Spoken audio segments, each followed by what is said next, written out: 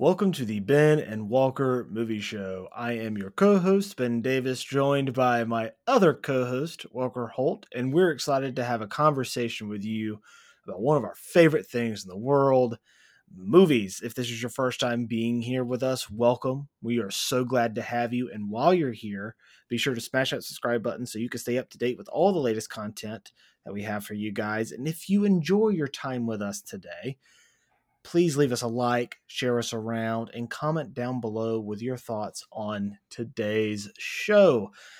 This is our weekly show where we break down movies and TV news that interest us, discuss trailers, and talk about some things that we've been watching. And since this is our first show of the new year, there's a lot that we've been watching. We've had quite a bit of a break. But before we get to all that, Walker, how you doing, man? It's good to see you. Good to see you. It's been a while. It feels good to be back on the air. And new year, new pod, new us. We're gonna same us. It's same us. Yeah. Had a great Christmas. Watched a lot of Christmas movies. Watched a lot of non-Christmas movies. We hosted Christmas. I talked about that a little bit last year before we took a break. Went well, successful.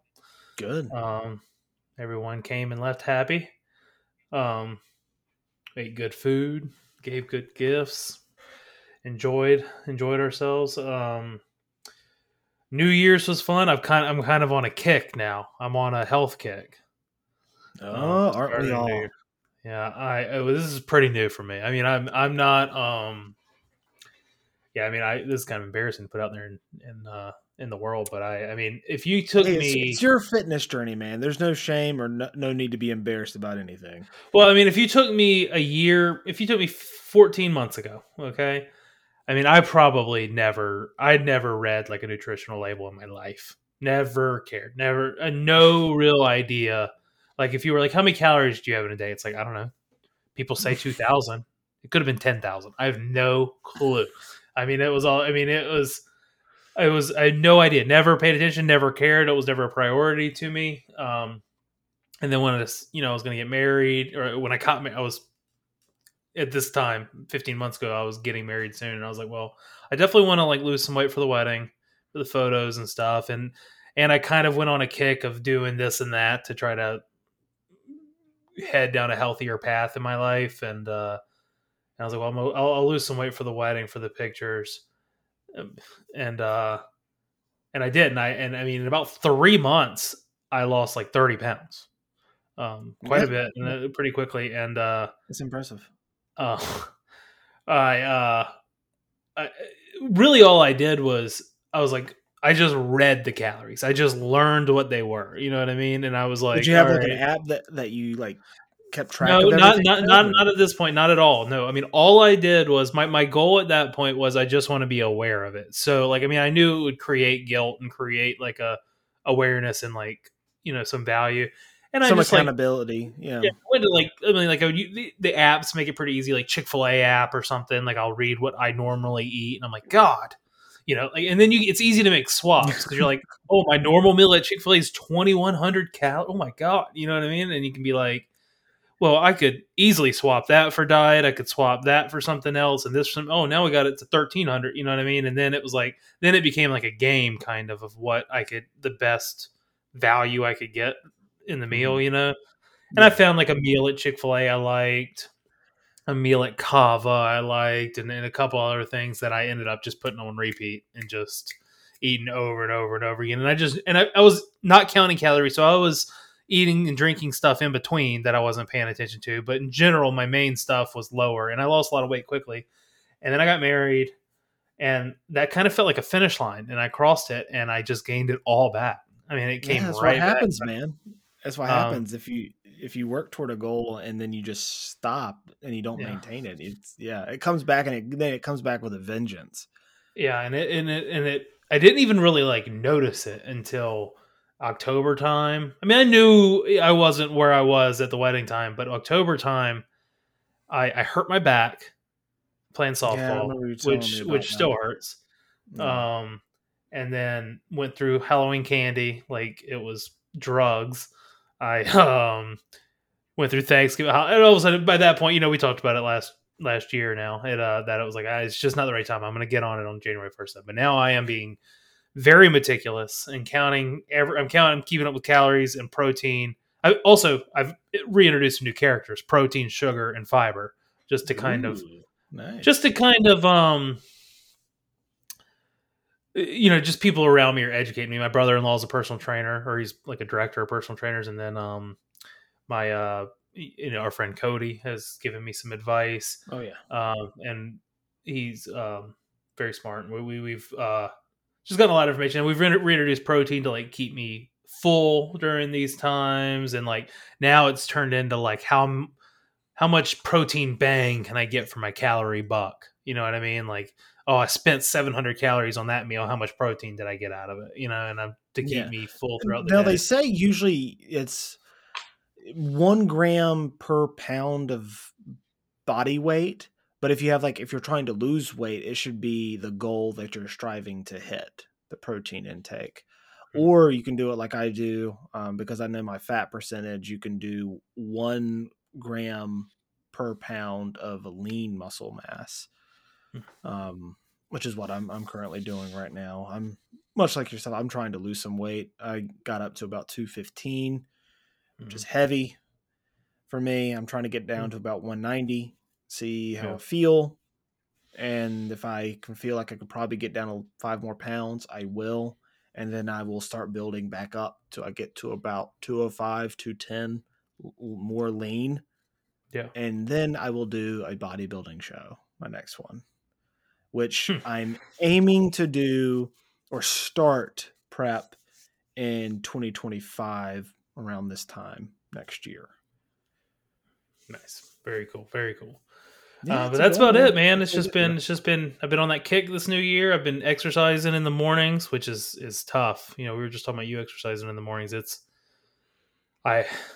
I'm not going to bed any earlier, and I'm waking up earlier. My sleep's starting to get hurt. I need to go to bed earlier. It's just so hard to make myself do it. Sleep is a big thing, man, especially for recovery. Set like a time, go to bed. Make sure you get at least, your 9 hours, they say usually. Yeah, I think 8. I mean, I've been getting like 6, like under 7 lately, and I think I need at least probably 8. I mean, I'm just sore, and also I've been doing the Apple Fitness on the TV that hooks like up to your watch and stuff.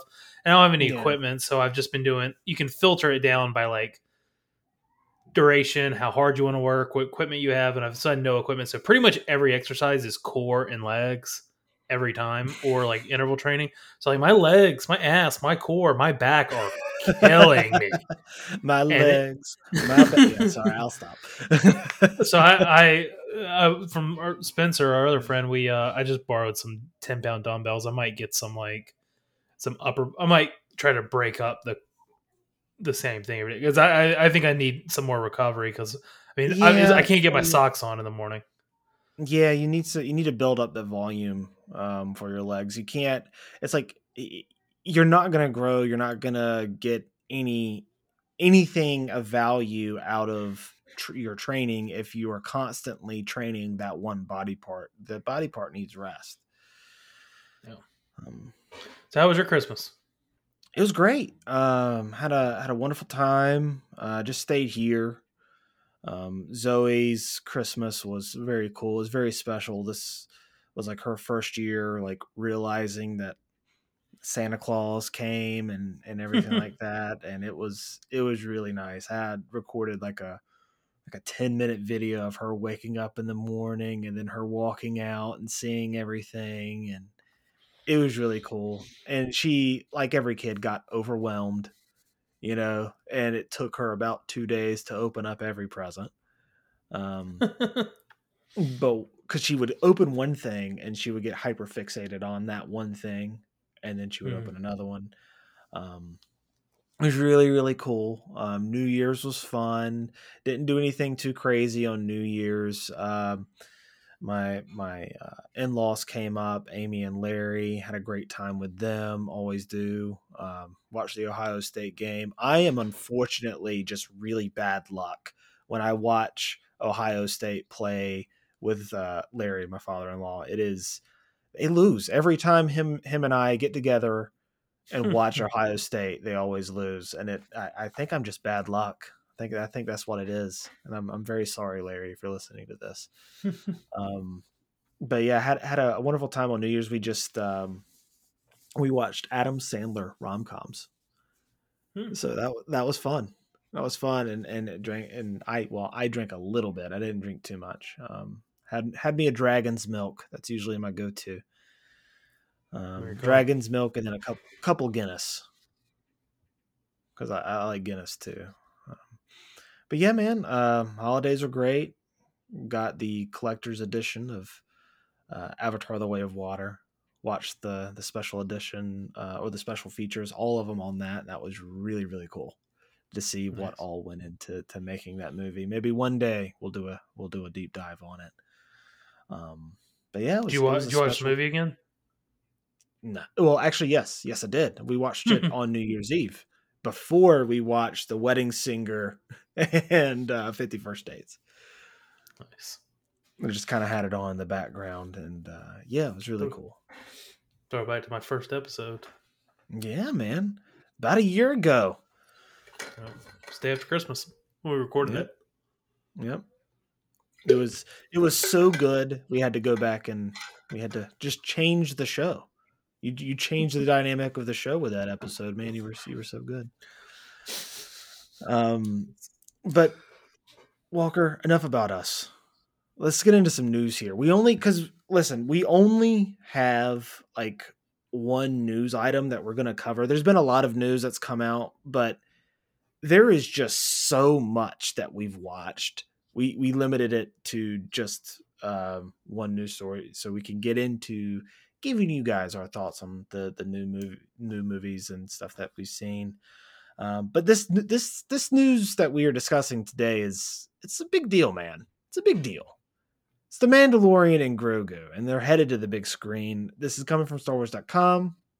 They're the people that broke this. The Mandalorian and Grogu are embarking on a new adventure to the movie theaters, directed by Jon Favreau and produced by Favreau, Kathleen Kennedy, and Dave Filoni.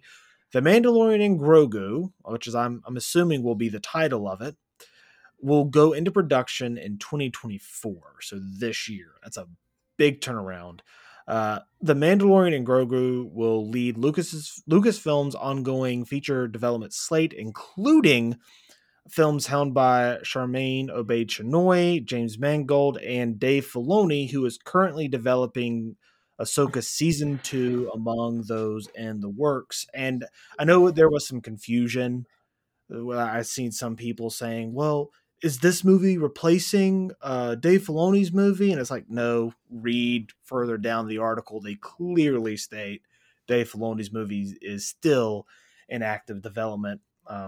Besides, I mean, he's like the creative honcho over there now, so I'm pretty sure they're not going to axe his movie. It also should be stated that in Deadline, at present, the fourth season of this hit TV series is also still in development. So there's still kind of some up in the air on season 4 of Mandalorian. But what are your thoughts on this? I mean, it's awesome, and exactly what you just said. It's good news to know it's not replacing anything. It's a new thing. Like, we're still getting Filoni's Avengers movie, whatever you're gonna call. I'm not gonna call it the Avengers movie, but you know what I'm saying. The climactic event between all of the simultaneous shows. What has been dubbed the Filoniverse. It seems like we're all the other movies that we expect to happen are gonna happen. I like hearing. I mean, it's gonna be great. I mean, Mandalorian's awesome. It's one of my favorite Star Wars shows. And I'm trying to think. It's definitely top 3 for me. It might be top 2, and maybe number 1. I don't know. I love Andor too, and I like Ahsoka a lot. but I also glad that it seems like we may still be getting more show out of it too. I just love. They said that this story will make sense on the big screen, like as a movie. They like to tell this Yeah. story. Well, the way I look at it is this: like, it's still like kind of up in the air if we're gonna get that season 4 or this is replacing season 4. It's not really clear in this article that dropped. But Deadline's hearing that they're still moving forward. That would be weird to do the movie and then go back to the TV show. I know X Files did it, but that to me that feels weird. So you think that the movie's gonna be the end of the Mandalorian series, and then I don't think it'll be the end of the series. I think if you look at the end of season 3, it's kind of like the perfect bookend to the series, right? You have Mando sitting in his rocking chair on the front porch while Grogu's levitating frogs, out of the little pond in front of their house. It's the perfect bookend to the series, and that ending kind of pivoted or made a way for them to take Mandalorian and put it on the big screen.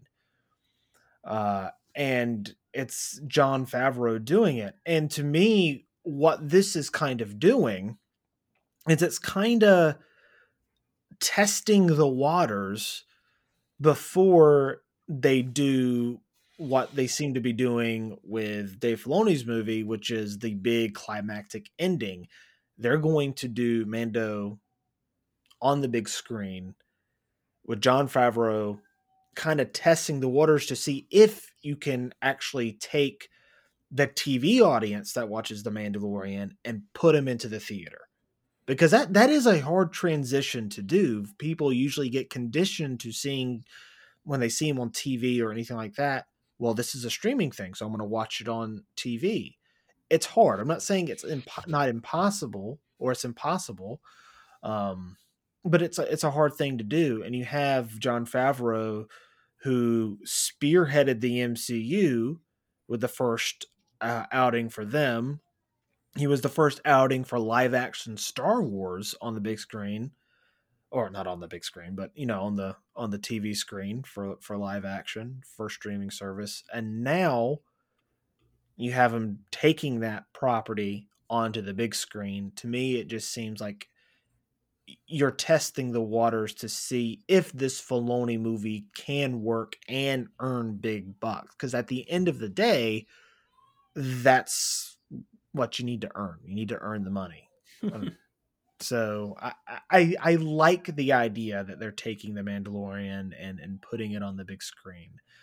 I think Johnny Favs is an excellent director, and I think he can take, because I don't think this movie is going to have a huge budget. I would imagine it'd probably be about $150 million or something like that. Mm-hmm. And yeah, I mean, I'm excited about it. Obviously, I mean, I want some Star Wars in the theater. I want it bad. It's been too long. I will say I did. The Mandalorian season 3 kind of got a little more intentional with its like story arc and stuff. I felt like, even, I mean, whether or not it was your favorite season or not, there was more of like a clear purpose to me in the season, with some like weird filler stuff in the middle there. I understand, but before that, I felt like they really found that good balance of like a serial show, like not quite this, but almost where you could put on any given episode and like not need to know what's going on and like watch the adventures of Mandalorian and Grogu that week. You know what I mean? Like a Saturday morning type show. And they kind of balance that really well with the overarching story arc and progression. And I mean, eventually you're gonna have to drive the story. You're gonna have to satisfy Star Wars fans. You're gonna have to push a like a narrative forward. But so I will miss that if we're done with it. But I'm very excited. I mentioned the title is interesting. It's fine. The Mandalorian and I Grogu. like the title. I know. I've heard some people say it's not that good, but I mean, the Yeah, Mandalorian and Grogu. I mean, you got to put Grogu in the title. That's like the selling point right there. Everyone loves Grogu. yeah, My wife only watches The Mandalorian because of sure. Grogu. You know. Yeah, I get that. I love Grogu. And I also, what it doesn't do is it doesn't give anything away. No, it You doesn't. can't call it like the rise of the Mandalorian or like there would be so much like or whatever people would be just theory time all over the place if they're like, so this is clearly going to be about Grogu being like Padawan. Yeah. Yeah, no. I'm interested to see because, this year we have 2 Star Wars live action series coming. We have The Acolyte, Mhm. uh, which I think is dropping first. I'm not real sure. And I'm then pretty sure that's the first live action on the docket right now. I mean, I think there might be an animated series before that coming out, like the yeah, you got the final skeleton. season of well, you got Skeleton Crew coming out. I think is supposed to come out in December, and that's the one with Jude Law Oh. as like some type of space pirate. Which sign me up for Jude Law being a space pirate. That sounds sick. Yeah. Um, but no, you got the Acolyte, and then you're supposed to have the final season of the Bad Batch, I think, Yeah. and there might be one Tales. with I think there's Tales of the gonna be Jedi another or something young like that. Jedi No, one. I don't know if it'll be Ahsoka and Dooku again, but I think maybe they'll pick 2 new people. I don't know. yeah, that'd be Uh, cool. Um, yeah, we'll see. but yeah, if you have those series coming out, so you have Acolyte, which is kind of its own thing. It's set like 100 years before Phantom Menace, and then you have Skeleton Crew, which is connected to this like the same timeline of stories and events. So like the Filoni verse, if you want to call it that. Okay. Um, They and scrapped then Rangers of the New Republic, didn't they? yeah, they Okay. scrapped it, and then I don't know like if we're gonna get the Mandalorian and Grogu, and then that's supposed to be what was supposed to be like season 4, and then you get Ahsoka season 2, and then you get Dave Filoni's movie maybe. Uh, Yeah. so you get a No movie, more. TV show, movie. That would be kind of cool. No more Maybe if Book of they do Boba it that Fett. way. If I had to guess, he will probably play a part in the Mandalorian and Grogu. Him Yeah. and maybe Cobb Vanth. Yeah, that'd be I'm a sucker cool. for Cobb Vanth. I like Timothy Oliphant a lot. So It's so funny, those 2 episodes. I mean, I was a pretty big Book of Boba Fett hater. you don't say. Well, now there was cool stuff in it. There was cool stuff in it. I honestly, the stuff like I'm just a child. I mean, I'll get sucked out of stuff pretty quick. Like I hate the '50s thing. Hated it. You like Hate the the bikers. Vespas? Yeah, I did not like that at all. Los Espa Um, Vespa? but loved Black Chrysanthemum. I mean, I'm not necessarily. I mean, I love the design of him. I thought he was a cool character. I loved the huts on the thing. That was fun. Um, I like Boba Fett, and I like the explanation on him surviving. But I mean, though it was. I mean, I know I'm not. This is nothing new here. I don't need to talk about this, but it's mind blowing how good those 2 episodes squeezed in the middle are of just Mandalorian stuff. Yeah, they're great. I will say like I don't hate Book of Boba Fett. Actually, I enjoy it, but I do Mhm. understand the criticisms of it. But Yeah. the Cobb Vanth episode when he pops up and that's pretty cool. And where they leave him at the end of that, I'm looking forward to seeing what they do with him. Maybe he's going to be the fastest straw in the West kind of guy now because he's Yeah. in that tank. What I was gonna say though, Cad Bane loved. I love Cad Bane anyway. I think he's a great character from the Great animes. character. I mean, he's Yeah. awesome, and his design was awesome. I thought in this, and I hate how that ended, but I don't know. Hey, Maybe the it's thing is still blinking. The thing on his chest is still blinking. Yeah. We'll see. So I need we'll some see Star what Wars. happens. It's funny. Ahsoka just ended like 3 months ago or something. It feels like it's been 3 years since we had any Star Wars. Yeah, I feel like Titanic. It's been 84 years. Yeah. But guys, let us know in the comment section down below. Are you excited for The Mandalorian and Grogu, or are you not? What do you think Lucasfilm is planning here? I don't really know. So let us know, guys. Walker, let's move on to what are we watching? A lot. Yeah, we both are watching an awful lot. Do you want me to go first, or you want to go first? You go first. You got a good bit more, I think, than I do by myself. Yeah, So I have quite a bit. Let's see. I will start off. I'm gonna go with Rebel Moon first because that was one of my most anticipated movies of the year last year. A Very huge Zack interested in Snyder your fan. review. Have we talked about it at all or not really? Not at all. Not at Okay. all. So as you people who listen to this podcast should know, I am a huge Zack Snyder fan. I love his work. There's only been one movie of his that I have not enjoyed, and that was Sucker Punch.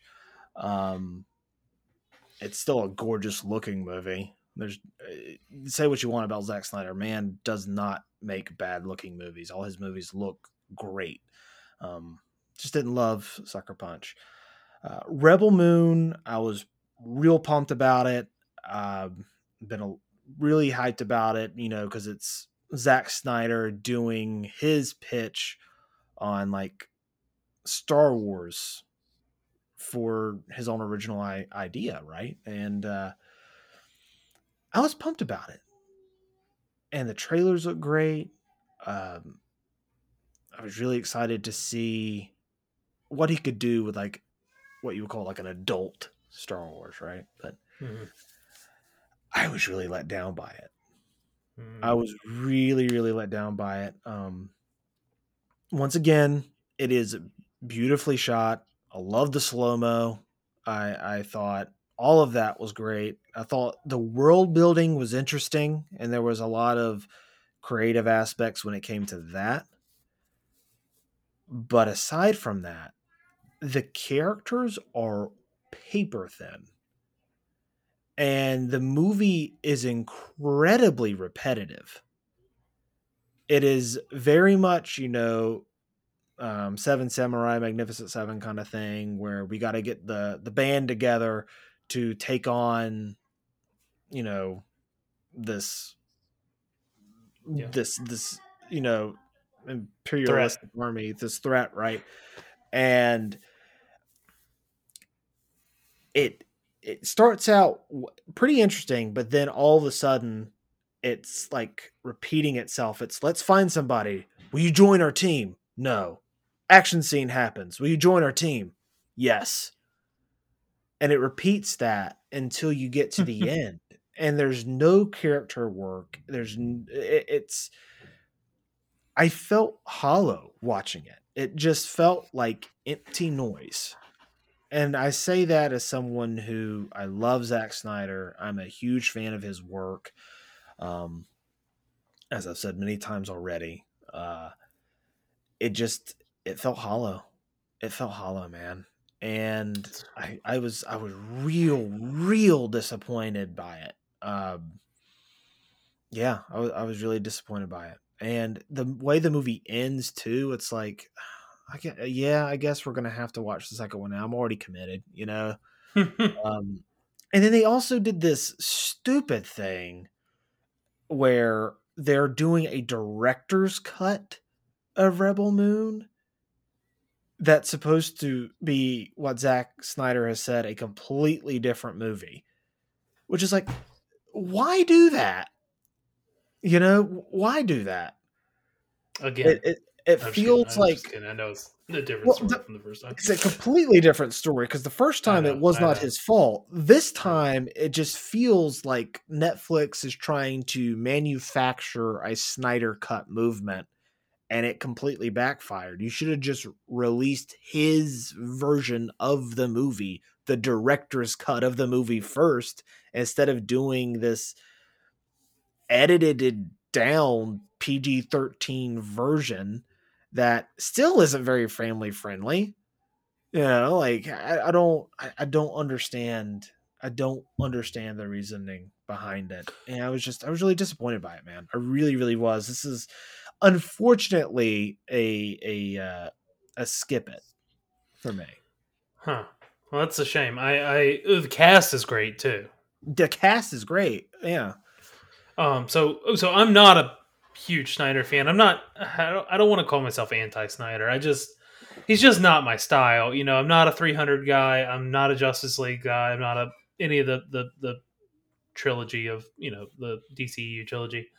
I was looking forward to this though. I love the cast. I love like the inspiration, obviously.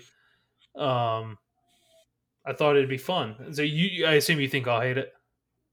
Oh yeah, you will not like it. You will be like hate messaging me while you're watching it, kind of thing.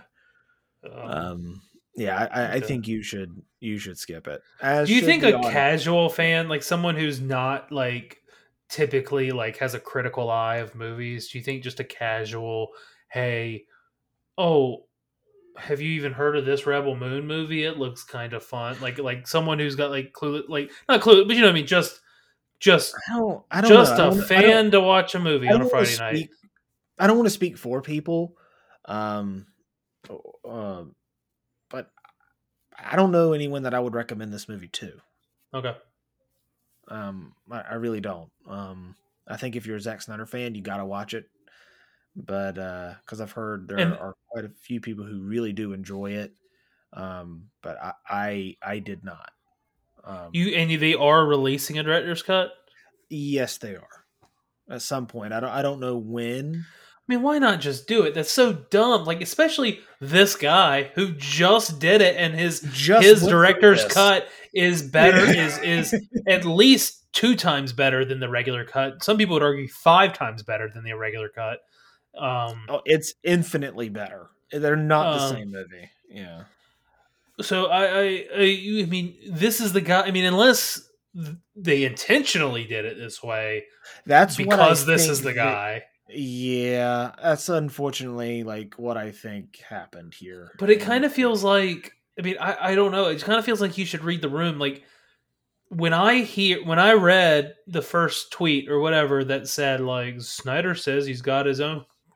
There's another side. It's like I remember my eyes got sore from rolling them too hard. Like how, I mean, and not because I understand Justice League, I get it, but like don't do it again. Like it either looks like a money hungry, just lame move from Netflix, or it looks like, dude, every time the movie was good, would you have said that? I don't, you know, like I understand it's just the optics. I understand the Justice League was a different scenario. It was far more tragic. It wasn't his fault. It was out of his hands. It was a different movie. I understand all of that, but just the optics of it, like again, yeah. This one feels more intentional and purposeful, less it doesn't feel organic. Yeah, it doesn't help too that like everyone's trying to hop on that train, David Ayers, and like we're just like it doesn't help that.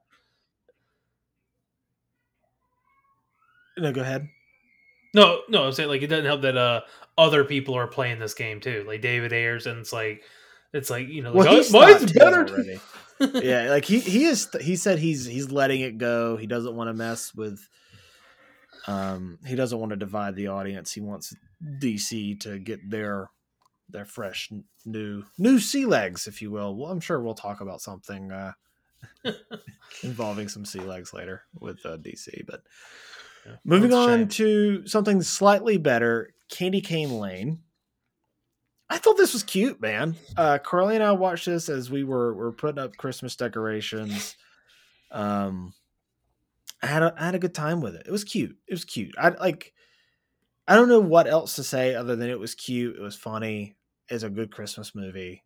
I'd give it like a solid go see it. It's solid. It's cute. It's fun. I might revisit it. I love Eddie Murphy.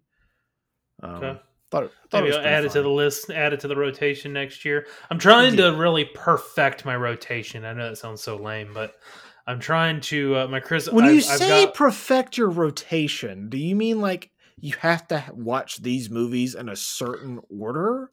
no. I just mean I want. I'm trying to like create my like a list of the movies I never want to like miss. Like every year I want to watch these movies, you know what I mean? And right now it's That's about fair. 10. It's pretty high. I mean, but I'm a movie That guy, is but it's I mean, yeah, but I mean, it's to be fair, me and my wife. So my wife has some that she wants on the A list that I don't necessarily want on my list, and there's some that I want on mine that she doesn't want on hers, which you know compromises it. yeah.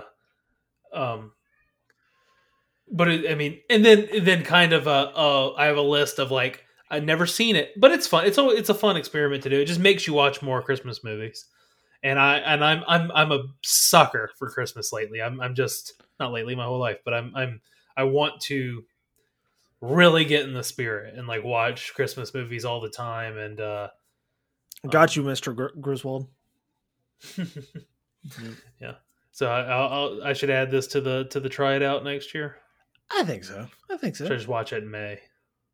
Don't do that. You could watch it. You could watch it in June.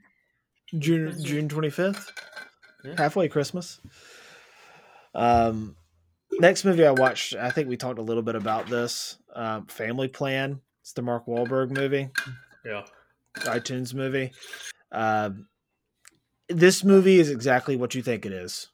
Yeah. It is exactly what you think it is. You can predict this movie like plot point by plot point, line by line. It is every family action comedy you have ever seen just put together in one movie. It's very forgettable. I didn't like hate it, but it's forgettable. So it's like a skip it for me. Yeah, I that one whenever we talked about the trailer, that one felt like 6 movies I'd seen before. Yeah, it's exactly those 6 movies. Yeah. This one was one that I was really intrigued by, because I saw the trailer and I was like, oh my god, this speaks to like this inner childhood fear that I had. Night Swim. Right. Uh, Is that A24 or is that Blumhouse? It's Blumhouse. It's mildly successful, I would say, in its attempt. I know it didn't get great critical reviews. In fact, I don't know what the Rotten Tomatoes score is sitting at for it, but I thought it was mildly successful and entertaining. It's a dumb movie. Like, don't get me wrong. It is a dumb movie. There's nothing really scary about it. There is some real funny lines in it that I think are not intentional. And then there's some real funny lines in it that I think are intentional. It's very much the same vein as something like Amityville Horror, where like something's wrong with the house. In this case, it's something's wrong with the pool, and it's a haunted pool. That, spoiler alerts for the movie, is built on like a you know what? I don't want to give it away, but point being is that it is a haunted pool. There's no malevolent force. It is just a haunted pool. So the pool is haunted. The critic score is 24%. Audience is 42. Makes sense. It makes sense. Yeah. This is like the movie that you put on Halloween night where it's like the middle of the night and everyone's feeling like kind of buzzed and everyone wants like a good laugh. This is the movie that you put on. It's enjoyable. I would give it like a rent it. Like I said, I don't think it's a good movie. I don't think it's terrible either because I was entertained by it. Yeah. I thought the performances in it were pretty good, especially from Wyatt Russell. I liked him a lot, which I like him a lot anyway. Yeah, I thought it was fine.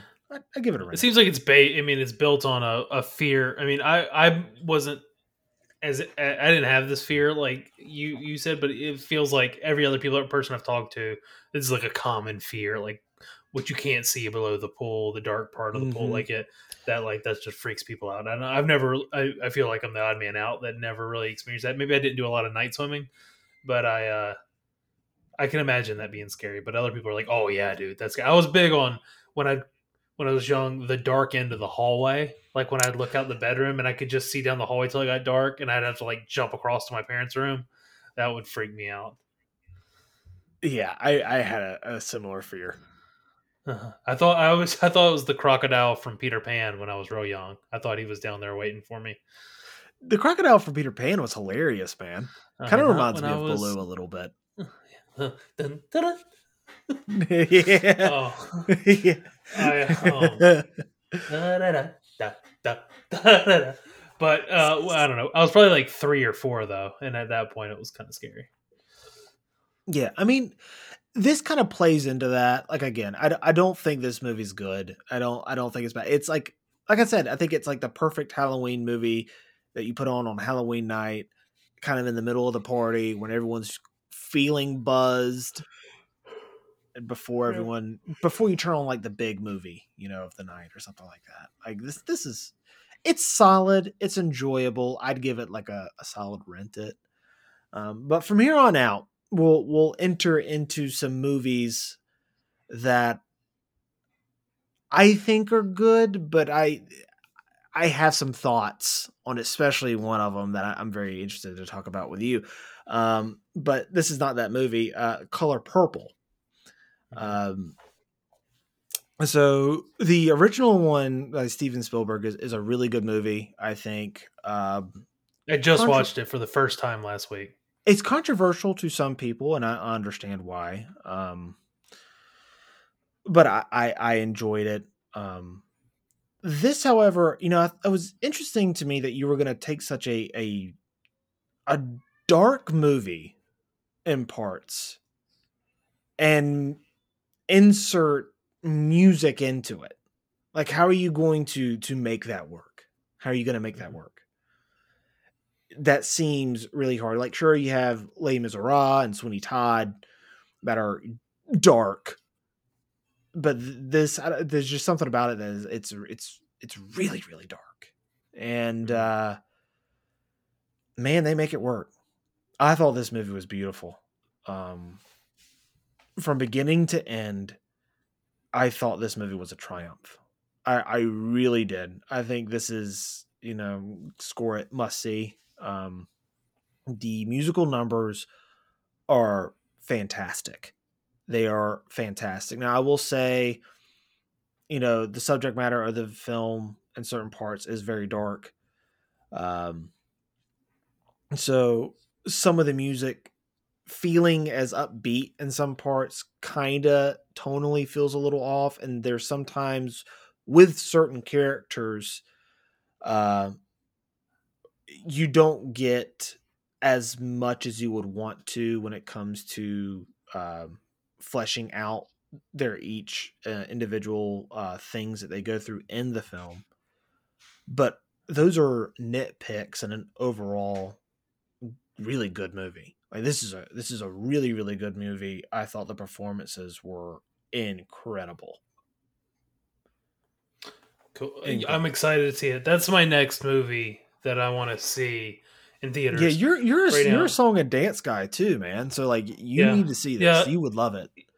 I So I had not seen the original until last week. I watched it, and I liked it. It was good. I will say, similarly though, my biggest issue with it was the inconsistent tone because there's some goofy, almost slapstick stuff that happens in the original as well. In such a Hmm. dark movie, they'll change the tone and um, Danny Glover's son Harpo will like fall through the roof and like then fall through again, and he's just like kind of, and it's like, and I Yeah. imagine the thought process was to lighten the mood in 1985 for an otherwise very like hard to watch type of movie about such a dark topic, and they would throw in these weird, but to me it didn't work that well. I mean, it was a great movie. I don't mean it's not a good movie, but that part of it made me feel I didn't love it. I wish they would kind of commit one way or the other, and probably to the dark way and not the funny way.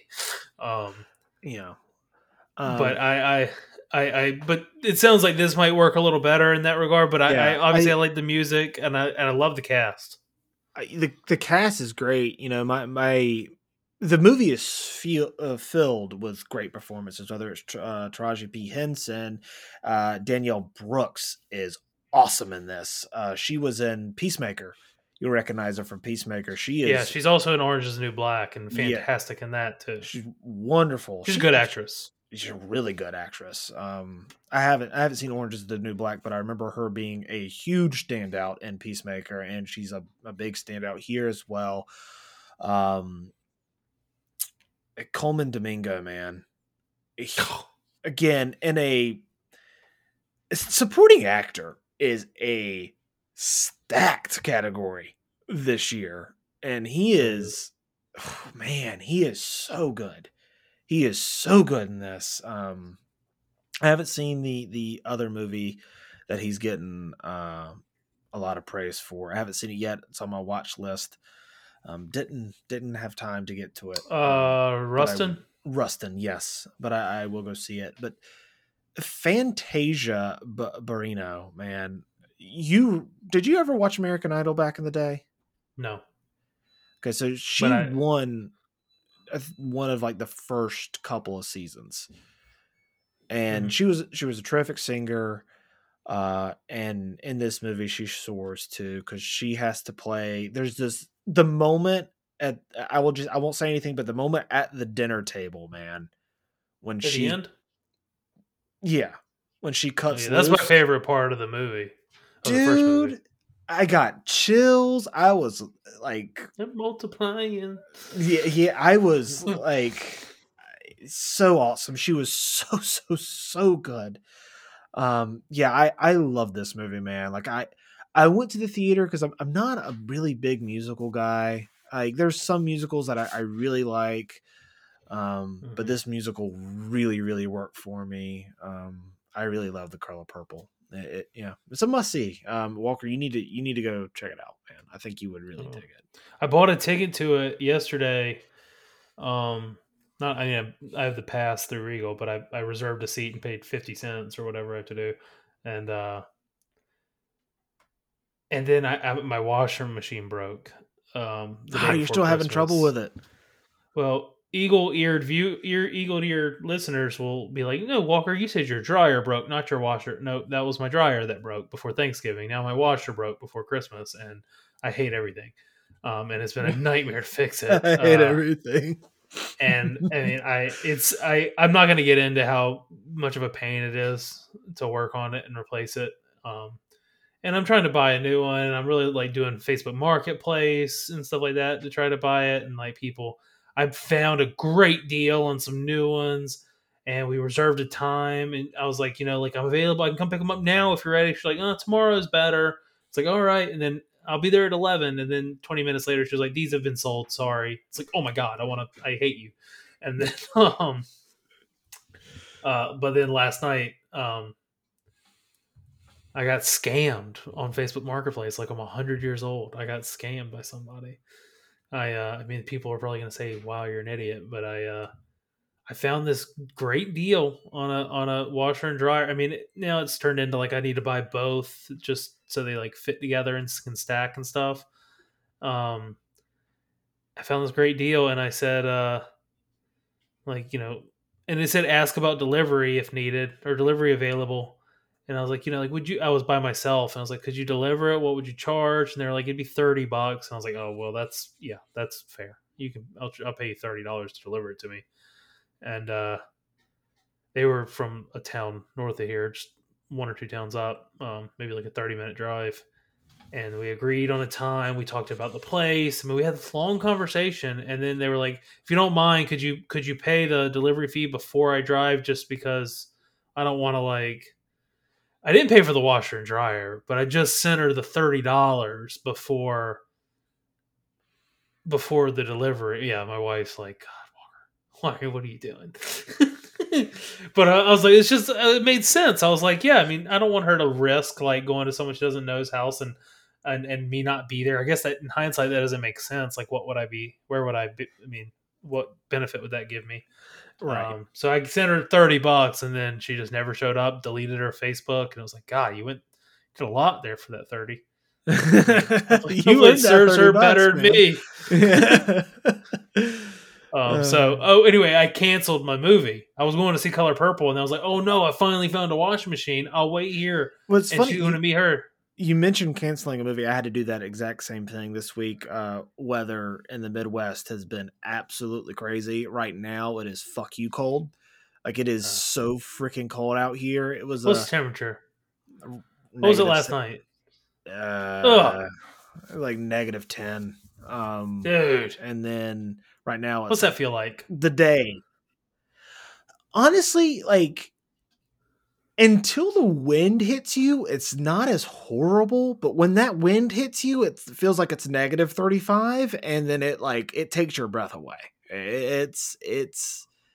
It's awful. And then letting the dogs out too, like it's rough. But the roads were pretty bad, and with the wind blowing as bad as it was, I had 2 tickets. I was going to do a double feature. I was going to go see Mean Girls and then The Beekeeper, and now I'm going to probably go see them like tomorrow night and then Tuesday night, so respectively. So similar thing. But instead of going to see those 2 movies, you know what movies I did check out, Walker?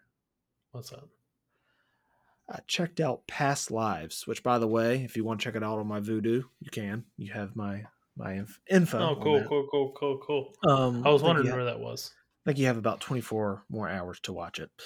But I checked it out. This is one that has been really hyped up, really since I think like summer. People have been talking about it as like being this great movie. This great romantic movie. And I didn't really know much about it. I didn't watch a trailer for it. I kind of knew the basic plot of the story, which is childhood like lovebirds or soulmates, whatever you want to call it, meet again when they're older and have their own separate lives. And it's kind of like this, what would have happened, what's going to happen now that they're meeting older and they're these soulmates. Are they going to get together or are they not? Is Nora going to throw away her marriage? And it kind of is that, and that's what I thought it was going to be, but it's not. It's something much more. It's a beautiful movie. It is a beautiful movie in the sense that it takes the premise of something like that and it twists it. All the people involved, there's no bad guy, there's no person that you're rooting against. You are just watching these 2 people go from being, these preteens and then becoming adults, talking a little bit, but then pursuing their careers, or one person deciding to pursue their career. And then you meet back up with them again. And there's this like kind of will they, won't they with their relationship, but really it's following these people and telling you a story that it's like, what if, it's playing this kind of like what if with romances. What if you didn't move away from Korea? What if you stayed here? What if I would have moved here? What if when we were younger we didn't break apart? There's this tension between them, between Haesung and Nora. And it also creates this tension with Nora's husband, Arthur, uh, who you could like the movie could do the lazy route and make him this despicable, husband, but that's not what they do. They make him kind of like a really good guy. Um, and I love how the movie plays out. And it got me thinking, after the movie, it's like, do you ever sit there and think about, what led to the events of you meeting your significant other? And like, what if you did something slightly different? Would that mess with meeting who you're supposed to be or who you're supposed to end up with? And it's like, I think about that and it like makes my heart drop because it's like, oh my God, what if I did something different and I didn't meet the love of my life? Like it just, it makes my heart drop a little bit. I thought it was beautiful. I just finished watching it today. The performances were wonderful. I loved the score. Loved the score.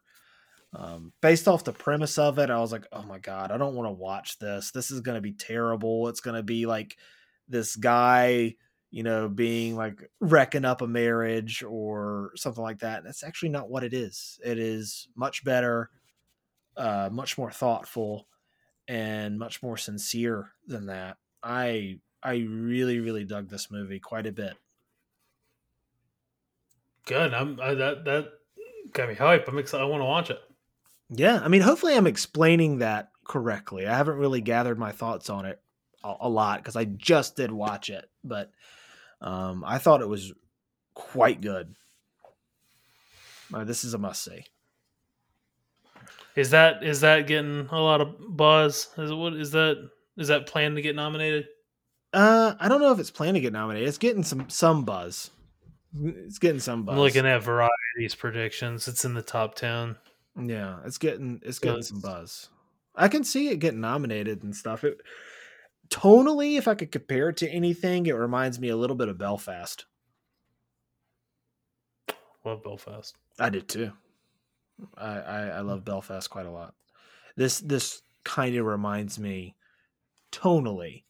They're completely different in terms of subjects, but tonally and the score too, like it's very atmospheric and it's a very melancholic movie. Cool. I need to check it out. Yeah, it's a beautiful movie.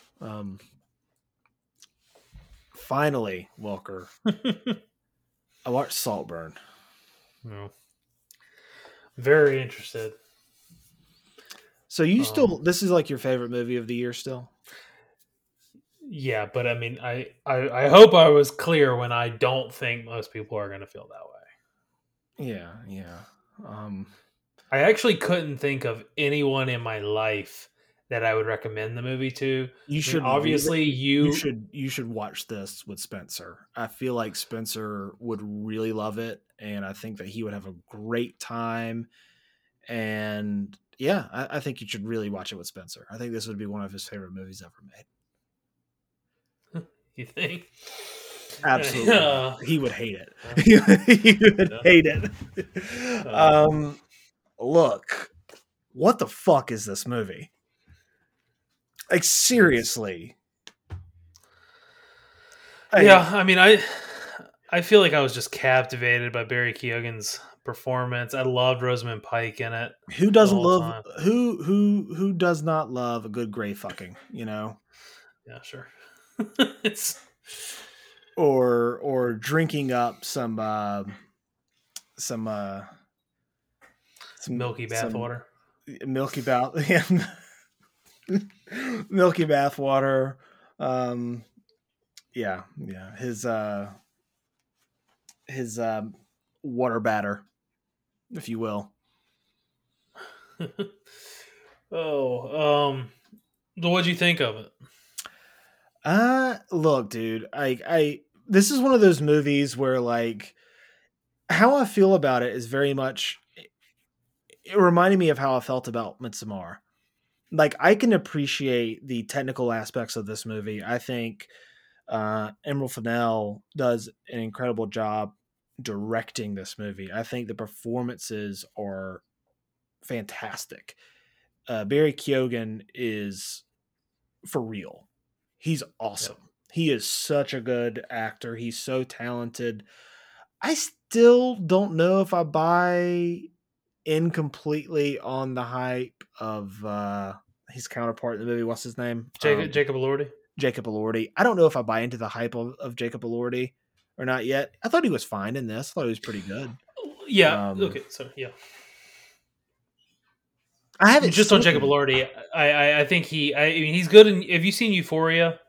No, because I feel like I know exactly what that kind of show is, and I'm just like, yeah, pretty much is. He's good in it though, and he's good in this. And like the issue with this one is he's opposite Barry Keoghan and he's opposite Rosamund Pike, and he just gets Rosamund Pike brings it too. She's really good. I really liked her performance in it a lot. I mean, but he's just and honestly, I forget his name. The guy from Gran Turismo and C, he's got a tough name. But all of them really show up to work, and he Archie Madekwe, yeah.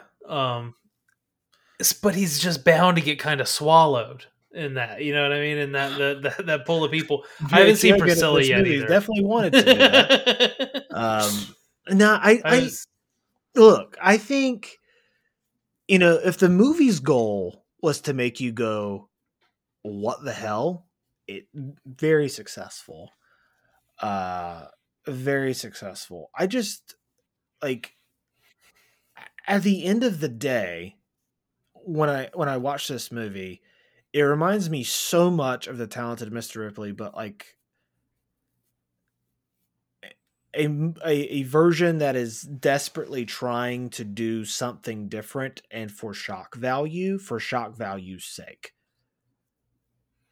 And there's a weird turn in what's Barry Keoghan's character's name in the movie? Oliver. Yeah, when Oliver, like the scene where he becomes a vampire, right? Sure. Right. Like the scene where, he says, not, by the way, if you haven't watched the movie, I don't want to spoil what that scene is for you, but he doesn't actually literally turn into the vampire. That's just something that he says in the movie. Up until that point, he's a little like devious and you can tell he's up to no good, but all of a sudden there is this big switch in his character from that scene on. And it felt like it happened really abruptly and really quickly. There was no building toward that. And then after the fact, it was just a series of like, how can we make this movie and the audience as uncomfortable as possible? And it didn't feel earned to me. It didn't feel earned to me. That's not to say that I don't see merit in this movie, that I think it's bad. I don't think this is a bad movie. I think it's fine. The naked dance at the end also just felt like, why? I agree with that. I think that felt why. I agree with that. I think that was countless add-on. I mean, especially the fact that he's naked. I mean, that felt more like it didn't bother me. No, it didn't bother me either. But it like in terms of like it didn't like. I don't know if it knocked points off for me, but it I liked the celebration aspect of it. I think that played. I love the little like jester toys in the box, the little thing. Mm-hmm. Yeah, when I was watching it, I mean, I was captivated by the performances, the direction, mm-hmm. the cinematography, and how it was shot. I thought it was beautiful and cool. I also love just like, I don't know. I love the rich type of like what I thought was like poor man walking into a rich world and like, right. But what I thought was a poor man walking into a rich world and like fish out of water kind of feeling, and how like grand and verbose this place was. I love that. I loved, I mean, I really liked the performances, and throughout the whole thing, I'm just kind of. It feels like it's through the first act. It just feels kind of like it's trying to be like a lot of movies, just a pretty predictable type of situation. And then in the second act, it gets weird, and and I start to not like it a little bit. Now I'm still like drawn to the performance, and I'm drawn, but I'm just like, what's happened? Like I imagine they'll explain this to me, you know what I mean? But I the character change is what happens, um vampire, also the scene where he's talking to Rosamund Pike before dinner, like out in like the yard, and he says like how beautiful she is and stuff like that. All of a sudden his confidence is growing, and I'm just not sure like It happened real what's quick. yeah, and I'm not sure what's happening, and I'm like, is he changing? Is he like getting comfortable in this house? Is this house changing him? And I didn't like it because I didn't understand it. And then we got further and further along, and then I start to realize things, and then I start to realize more and more unfolds, and it explains it for me, and I start to, for me it landed, and I just really really liked it. And like maybe he was just, I mean, because his not that his character wasn't changing, his performance was taking a break, or he was like breaking character kind of in terms of Oliver's character, you know what I'm saying? Yeah. um and because he was, psychosexually attracted, and the shock value stuff, yes, it is shock value stuff, but honestly, it didn't affect me the way it's affecting so many people now. If their goal was to be talked about uh in a polarizing way online, it's blown up, and I love that. I love the fact that like I can watch. We've been sharing some videos back and forth that like someone's like, "Have you seen Saltburn yet?" It's like, "Oh, it's terrible." And it's like, "Oh, I heard it was like the best movie ever." Like it's so like Well, it's it's very funny. It's divisive. like the grave scene when he like sticks his dick in the dirt. Like I was just like my only thought was like, dude, you're gonna get an infection. Like, I think it was stop. improv. That's the thing, is he said it was improv. And like I just I think imagine it, like, did no one just stop him? Just go like, hey, dude. And then Emerald Fennell's like, nah, keep the camera rolling. I just, I mean, the shock value stuff. To me, watching it was gross, and it was wild and shocking, but it also, I don't even know how to say it really. It felt raw to me. It felt like It was raw, so man. so deeply like so for this guy who's clearly like has this like fantastical sexual psychotic, like, I mean, maybe attraction towards this guy or whatever. I mean, it just felt like so deep down, like they just dialed into this guy. I don't know. It's hard to explain how I felt watching it, but it just made me feel a lot of stuff, and I was pretty surprised, and I was also lost, but never so lost. I was lost enough that I kind of stopped liking it. Like I was bummed that like, oh, this character's like not really fleshing out the way I want him to flesh out. And then the as it unfolded, it explained it for me personally. Does that make sense? And it Yeah, like and it made it all it makes sense how you feel about it. I just like and I just had so much fun with it. I understand. Yeah, I mean, I have such a hard time recommending it to people, and like my mother-in-law's in town, and she's like, what? So what have you seen lately that you like? What's like your favorite movie of the year? I'm like, what, Lori? I can't do that one. I can't tell you that one. Like I can't do it. listen, I can't recommend that movie to you. listen, here's the thing. My only regret watching this movie, because like I don't regret watching the movie. I thought it was fine. I thought the direction was great. I thought the performances are great. I just thought the material didn't land fully for me. Um my only regret watching this movie is that I did not watch it with Carly, because I would give anything to watch this movie with her, to hear her commentary. It would be marvelous. It would be Do you think spectacular. she would hate it? Yes. Yes. just wouldn't even watch it. Just Yeah. wouldn't. She Yeah. would Yeah. refuse Yeah. to watch it.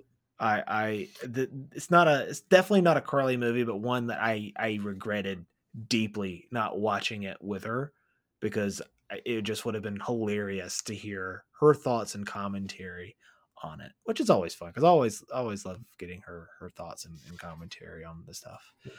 I'm definitely But glad it's my getting like score, a splash online and like people are it's talking at it's a least. big it's a big online movie. For me, I think my score is like a rent it, because like it's not, again, like I said, I don't think it's a bad movie. I just think it's the kind of movie that you want to watch with people just to kind of see their reaction, unless of course Yeah, it's your mother-in-law. sure. But that is all the things that I've seen that you haven't seen besides Saltburn. I just want to go ahead and get that out of the way before we talk about stuff that we both seen. But before we get to that, Walker, stuff you've seen. Yeah, it's not much. I finished The Crown, which we had talked about the first half of the season, which focuses on Princess Diana, which I thought was excellent. Second half of the season has been released, and the series has now concluded. It's over now. Very good. Obviously, since then we've learned that Elizabeth Debicki has won. She won the Golden Globe for Best Actress in a limited or anthology series. Mm-hmm. Wait, no. She won it for. She won it for Best Actress or I'm Best not. Supporting Actress. I'm not sure because I don't keep up with the TV stuff as much. Yeah, I think she won it for Best Supporting Actress. For playing Princess Diana, she did great. The show ended. It was pleasurable. It's a tough show to recommend as well. Absolutely, it's if you have any eye for a quality production. Uh, Supporting role. She won supporting role of TV actress, Nice. Golden Globe. If you have any like eye for like production value or quality, programming, it's excellent. I mean the set design, the costume design, the makeup department. That I'm a sucker for casting that looks like the people. I know the cool thing to say is like, oh, that doesn't matter. It's about the perform. It's fun when they look just like the people, It and matters. when they're Yeah, giving it good matters a little bit. performances. Yeah, I mean, I don't want to sacrifice it for a good performance. I don't want to hire someone who's not up to the job because they Yeah. look like them more than someone who is up to the job. But they just nail both every time. And the set design, the costume design, makeup, the casting, the performances, all excellent. They take a pretty boring topic and make it pretty entertaining. I said this before. I mean, the show. I know a lot of people I could recommend it to that I think would think it was boring. Yeah. But I end up, a lot of moms like it. My stepmom likes it. My mother-in-law likes it, and kind of get carried away in conversation with them. So it'll be a lot of fun. So if you're into it, check it out. Won't disappoint. I also watched What If. It might disappoint. Um, Is it I better you know than season 1? Oh, okay. Disappointed. maybe I guess it was such a damn chore to get through. It took me. I mean, it's not very long. I mean, it took me 3 weeks to watch it. I could not. I mean, I'm not saying it's bad. I'm not saying. I mean, the animation style is somewhat good. The concept is there. I can't emphasize how little interest I had in it every time I turned it on. Like how little. Also, now not only that, they made a couple of the episodes aren't even in English. They really started diving into like You're not a subtitles guy? I am, but not watching What If. I don't Uh, want to watch an episode of What If like that's diving into I mean, I understand, I appreciate the diversity and like the culture inclusion and everything like that, but like I'm barely I don't even want to I'm looking at my phone more than I'm looking at the TV on this show. You know what I mean? Like I'm not I'm trying to get through it. It's just I'm just I trying to was like watch it that so with season 1, man. I watched all of it. I watched all of season 1, but it was tough. Now there were a couple episodes I really did like. I liked the Hank Pym episode, the Doctor Strange episode. I thought was fantastic. yeah. But other than that, it was kind of a all over the place. And then this season, I don't. There's I some haven't even decent. gotten to it yet, and then Echo is still something that I'm slogging through. Yeah, So I've watched 3 episodes of Echo, and it's okay. It's okay. I mean, it's not bad. I think I've heard some people hate it. I don't think it's that bad. I mean, I was kind of out on it in the first 20 seconds when they were speaking sign language, and the guy was like, he was speaking sign language like he was learning it or whatever, and then knew all these words, and then was like, wait, what's the word for man? And it was like, man's what tripped you up? Like, you're having a full conversation. You're like, the man loved his peaches. And then it was like, wait, what's the word for man? It's like, come on. How about peaches? Don't say man is the word you couldn't think of. But what if I mean I'm like a completionist and obsessive about seeing it all and all of the MCU stuff. I couldn't care less if I wasn't like that though. I not interested at all in it. Couple interesting part. A lot of Agent Peggy Carter. I've had enough of her. I'm good. We don't a need lot any of more Peggy people, Carter.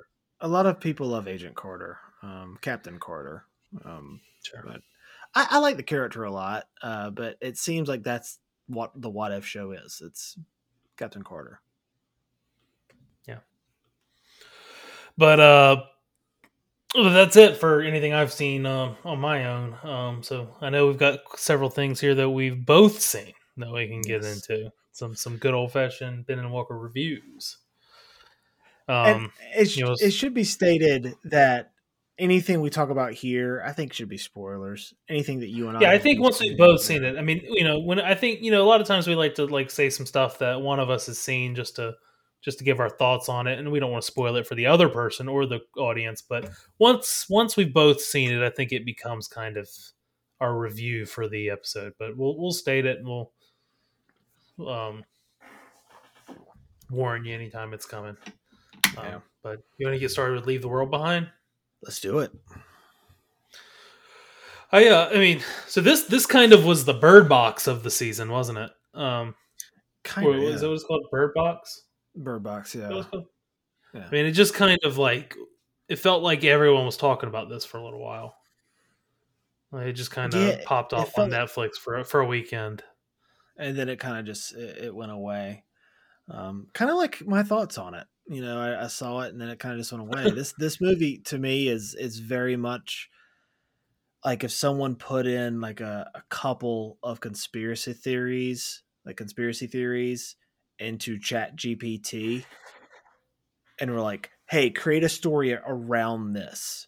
And then they filmed it. That's what this movie was. Hmm. Like I did not find this movie to be even remotely interesting. I found it to be just frustrating and a series of ideas that aren't properly fleshed out.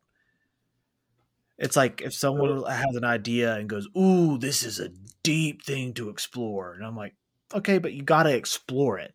But they present so many things and they don't really flesh it out. It's a mess of a movie. Yeah, I mean, so I liked the movie. I enjoyed the movie. I thought there was a lot of tension with it that was built and a lot of suspension. I love the cast. I like the performances. I love the set design. I love the confusion that was happening and not sure what was going on. But I will say, I mean, I wrote in my review, it left me a little unsatisfied. And I'm not necessarily talking about the ending. Um, No, no. which some people may feel unsatisfied from the ending, but I don't think that was the point of the movie. I don't think the point was to clear that up for you. But I mean, the deer thing. I mean, there's a lot going on that I'm not 100% sure. What it was Screaming at the going. deer, leave, leave. So Um, stupid.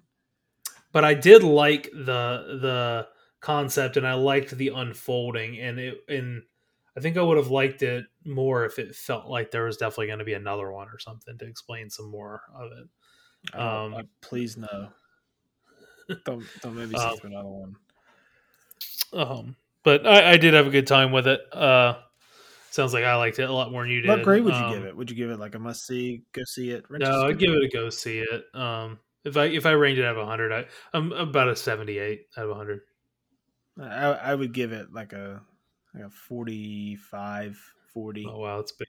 We're big. We're way out. We're way different. Yeah, this is a skip it Maybe for me. I'll watch it again at some point and see it. I love Marsala Ali, and I thought he was. Oh yeah, he's great. Um, He's great in everything. I thought he was really good. I thought the performances were good, but yeah, he's just unsatisfied by the story. by everything, yeah. Outside of the performances, yeah. Yeah. Um, you saw Maestro? I did. Just watched it. Mhm. I watched it in pieces because I've had a busy couple weeks, so it was Yeah. hard for me to sit down and watch it in one go. What I will say is that I think Bradley Cooper is one of the most talented people in Hollywood. It is unfair. It is not fair. It should be illegal for someone to be as talented of an actor and as talented as a filmmaker as he is. He is I think he's one of those actors that we just take for granted how good they are. And he is incredible in this. I think the performance that he gives in this is fantastic, especially during the scene where he's conducting. Mm-hmm. It is amazing. I got chills watching it. It was fantastic. There are some shots in here that he does as a filmmaker that are breathtaking. The one shot of him running from in the beginning where he's running from his room to like the stage and the camera pans and goes across and it goes right down to right center stage. Fantastic. Yep. I love that. I loved it. Um I will say this though. I do like this movie. I don't love it. And I think the reason I don't love it is because it jumps around so much timeline wise. I don't feel that I got to know the characters that much and what made them tick outside of uh, uh, his relationship with his wife Mm-hmm. and the complexities that went into that. Yeah. Yeah, I don't.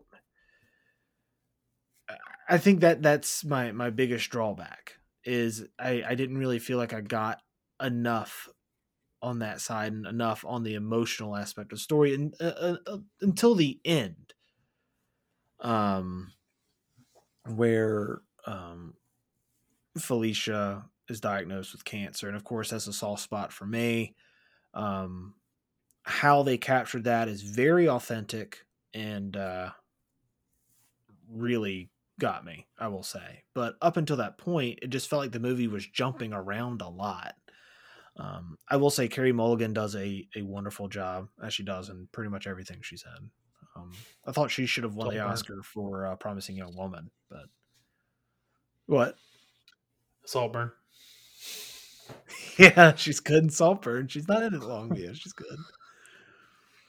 Yeah, no, I like the movie a lot.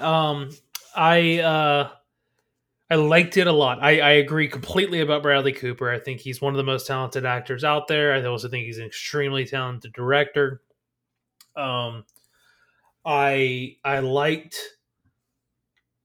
I liked the story about this very interesting person and his very interesting life. I thought the use of music was incredible. Yeah, I thought they how actually they used used Bernstein's.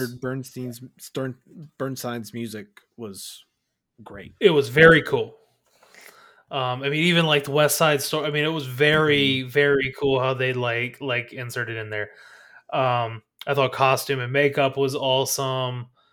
Uh, I thought I thought performances were great. I thought Bradley Cooper was very good. And I thought Carey Mulligan was fantastic.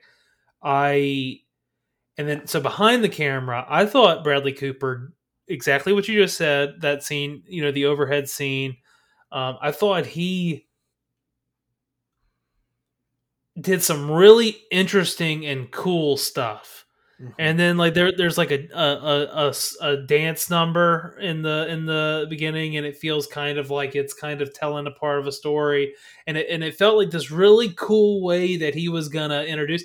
And then after that, that kind of style stops to me, and it feels inconsistent on how he wanted to tell the story. So it was like, and when it stopped, I thought the direction was fantastic for the rest of the movie as Yeah. well. It just was different. Like it was like it's like, all right, we're going to direct this kind of movie this way, and it's going to be unique and Started interesting and out big different and for the part of the bombastic, and then movie. it got smaller and more intimate. As the Yeah, story yeah. gets smaller and more intimate, because it Yeah, becomes maybe essentially that's a little over my head, and it was better. It just to me, it felt maybe it's more nuanced and than I am understanding, but watching it, it felt like we're gonna tell this story this way in this interesting, cool, fun, big way, and then it was like, that's kind of taking a while or getting expensive or something. Let's go. I don't know. Like it almost felt like that watching it, and so it felt inconsistent for me. That being said, I still have it as a must see. Probably a low end must see. I've got 83 out of 100 for a score, but um, I'd give it a go see it, a high mhm, go see it, yeah, almost pushing on the must see. I wish that, and again, it's playing on things really close to home for me, but once you got to that part of the story, I was hooked. Um, but the rest of the story, it didn't engage me as much emotionally for whatever reason. But I can still appreciate everything that Bradley Cooper's doing behind the camera. It's just, it is so crazy to me that he is. Maybe I'm crazy here. I think he could be an even better director than he is an actor. I think he's he's very an. talented. I think he's an incredible actor. It's just, it's I think crazy, he get man. his due one day. He absolutely will, and he should. I think he's phenomenal. I'm sure he will be. I think best actor is probably a 3-person race, between Cillian Murphy, Paul Giamatti, and him. And I would not be shocked come uh, Oscar Sunday if he brings home that best actor Oscar. I thought he was really good, but even as a director, I think he's phenomenal, man. I'd give it like I said, a high go see it. Yeah. Um, yeah, it was an interesting movie to watch. Smoked a lot of cigarettes, A lot. A a lot. lot. Yeah, now that you're saying that the direction, I don't know, I don't know. I'm trying to think about it because it would be weird to film the third act, once she's sick and stuff in like a funky way. But I don't know. It also kind of felt like he kind of became more. I don't know. I don't know. I don't know. I like the movie. I just had. I mean, these are nitpicks anyway, but Yeah. I think he's very talented, and I think he's got some potential to really have a career. He's got some potential. Um, now masterpiece. We're gonna move on to Aquaman and the Lost Kingdom. I want Tell me you your to go. thoughts, man. I You want want me to go your first? thoughts. Yeah, I want your thoughts first. Uh, was the DCEU's final movie, and it went out with a dud. This movie's trash. I thought it was terrible. Um, I thought the script was bad. I've heard like the saving grace was it looked nice. I didn't even think it looked very good. Maybe I was just getting better and during the movie and not liking it. The only things to me that resembled like a good movie were the was the occasional, and I mean occasional because it wasn't the same charming Momoa's Aquaman the whole movie that I'm used to. I mean, the occasional charm from Patrick Wilson and Momoa that I enjoyed. I didn't like it at all. I mean, I it's so far into skip it category. It's. I mean, I'm gonna give you my score is 36 out of 100. Okay, so it's not below Freddy versus Jason. It is not.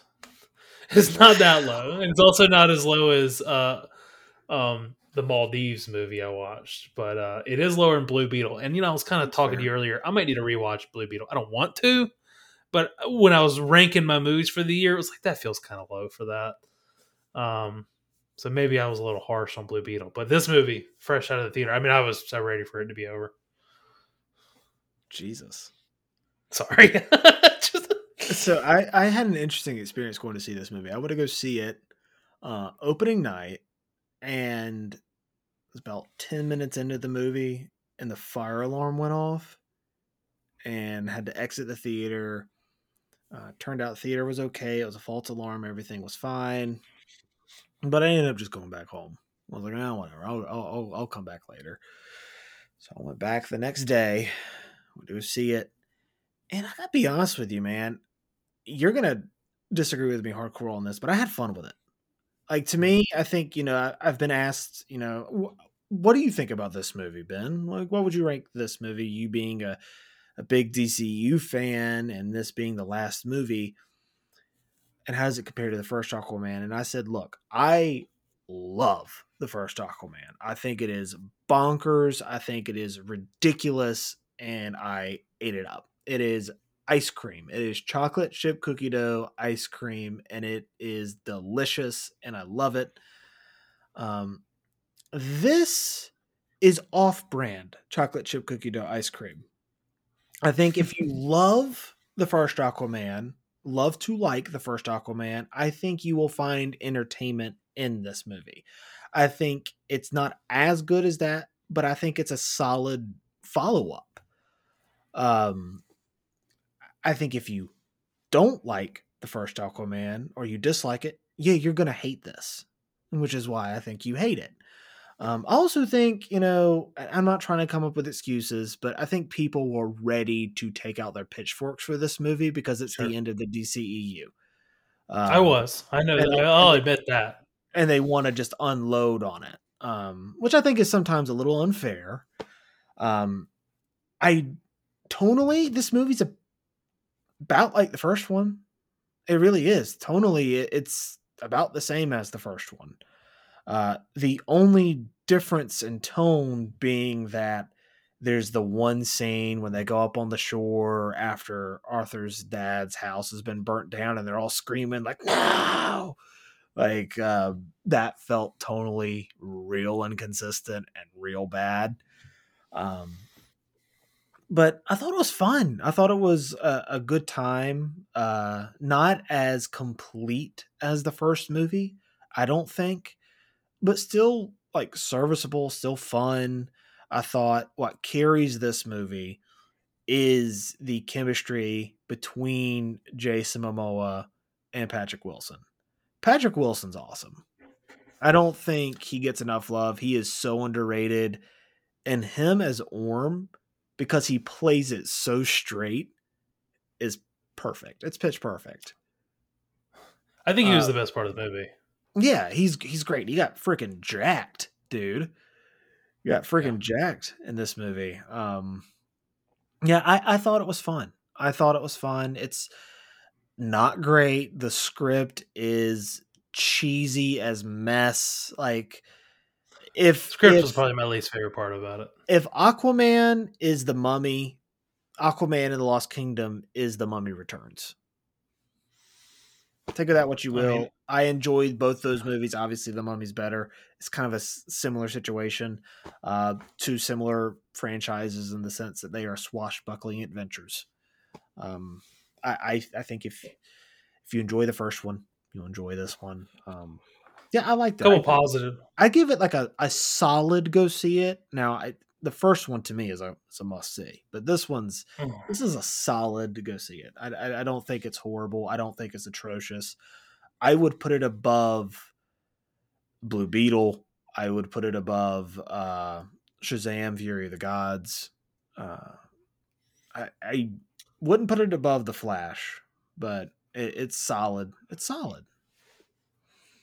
Yeah, I mean, a couple positives. I mean, I thought the fight choreography was kind of cool. Yeah, the fight choreography was great, I thought. Patrick Wilson, I think, was the best part of the movie. The script, I really, it was hard for me to get up. I mean, I just rolled my eyes a lot. And, yeah. I mean, Tamora Morrison's, anything he said, I wasn't into it. It felt so... It's very cheesy. I mean, and it was... so like I don't know. And Black Manta suit was kind of cool. I'm surprised I like it. I think I could see me just hating it so much, and part of me just thinks it's kind of cool. Well, Aquaman's a ridiculous character anyway, and like also like the movie. I don't know how much money has Aquaman and the Lost Kingdom made now. Let me I don't know, I'll look it up. Yeah, well, you look it up, but like what's crazy to me is I think it's made the most out of any DCEU movie that's come out this year. It made more than The Flash, and it made more than Blue Beetle, and it made more than Shazam. The first one made $1 billion. I think if DC would not have announced that, like back in January of last year, that they are essentially rebooting and these movies are just DOA, this movie would have probably done pretty well, which is still shocking to me, but it just proves I think people like Momoa and they like him as his character. I mean, the first one grossed $1 billion. It's like worldwide we're at 373. 373. It might. I mean, I don't know. I don't know if it'll overtake. I don't know if it'll gross 400 million, but which would be more than Black Adam. I mean, it just seems like it is. It's just kind of. It's not. The headline was, "It refuses to drown." It's kind of a good headline.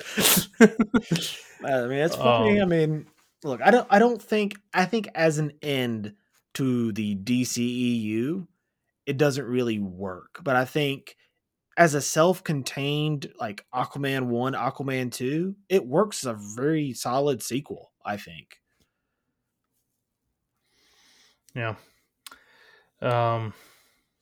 I didn't hate it. What do we have next on the docket? Ooh, Wonka. Wonka was fun. I thought Wonka was a good time. Yeah, Wonka was a good time, man. I thought it was charming. I thought it was heartwarming. The emotional stuff with Wonka and his mom got me in the feels. Loved that. I love Timothy Chalamet as Willy Wonka. I thought, a lot of people look at that original Willy Wonka and they're like, there's an edge to Willy, and it's like, not really. Outside of like the boat sequence, they're crap kids. Like they're mean kids. And he's like purposefully setting these kids up to fail so that the one good-hearted kid will win. He's not murdering these kids. I don't understand where that idea came from. I never got that feeling while watching the original Willy Wonka. And this is, at the end of that movie, the original movie with Gene Wilder, he is this hopeful, filled with like joy Willy Wonka, right? And that's kind of what you get here with this Willy Wonka. He is hopeful. He's happy, charming. I thought the musical numbers worked really well. Hugh Grant as the Oompa Loompa is top tier. Just so he's not in the movie enough, I don't think. But when he is, man, I was laughing my ass off. I liked it. I had a good time with it. I like the original Willy Wonka. I rewatched all three, or I rewatched the other two. I really like the other two as well, like the original and the Johnny Depp version. Yeah, so I mean, I like the original. I don't think it's a lot of people have it as like a perfect movie out there. Some people think it's incredible, but I mean, I've got it high. I mean, I got it at a 90 out of 100. I think it's good. I mean, I think it's an all-time movie, and I loved the performance. Is maybe a perfect performance. I mean, it's an all-time performance in my mind. And what's so interesting about it is like he's confusing. He just confuses you the whole time. Like you're not sure what's true and what's not and what's real. And then I did a little research on it, and it was saying he like it was Gene Wilder's idea to do the cane part at the beginning where he does the somersault. And Yeah. he was like, because from that point on, you'll never know if I'm being serious or not, or telling the truth or not. And I was like, yeah, I mean, Well, he's that's great because I sarcastic the don't. entire movie Yeah, until and the I end. love that. I mean, Yeah. yeah, and I think it's great. I hate the Johnny Depp one. I don't like Johnny Depp one at all. I mean, To me, I've I got like it. it. I like it because it's very, very accurate to the book. So I don't. That's what I hear. And that makes it kind of unfair for me to judge because, I'm not as I've never read the book and I'm not familiar with the book and I don't really get it. I do like Johnny Depp's performance in it. I think he tries to make it its own thing and he does. He's a weirdo, but I character's weird.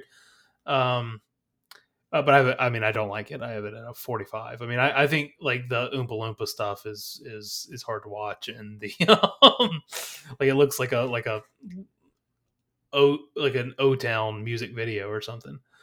But I had a great time with Wonka though. I mean, I it's very magical and whimsical. It has like the power to make you feel like a child again. I did like some of the musical numbers. I did not like all of them. But I did like a lot. I did like several of them. Timothy Chalamet's awesome in it. It was feel good. I thought it nodded to the original without like being too overly like reliant on it, making it its own thing. I mean the Imagination song kind of gives me chills when I hear it. I had a great time with it. It was fun. Yeah, I did too. I'd give it a must see. Like it's like a 83, 84. Yeah, I'm at a 78. I'm at a high end go see it. But yeah, I mean definitely a must see for a child. You know, it's always kind of, I think it's quite good. I really enjoyed it. Anatomy of a Fall. I loved this movie. I did too, man. This has been, I saw the trailer and I was really hooked by it. And it was one of those movies that it kind of fell through the cracks. I didn't really think much of it. I kept kind of putting it off. Then finally watched it. And the performances in this movie and the courtroom drama aspect of it was so enthralling. Like it drew me in. And the movie's so smart in that you don't really know the truth of what's going on until the kid starts to unravel it. You're kind of seeing it through his eyes. And the kid's performance is just phenomenal. It is so, so good. He's incredible. Yeah. He needs to explode. I hope he does. He's great. Yeah, like he is so good. It's really like it. I love how this movie how it plays in the shades of gray when it comes to marriage and a relationship, and the way that it explores that and what happened throughout their marriage. Why did it start to crumble?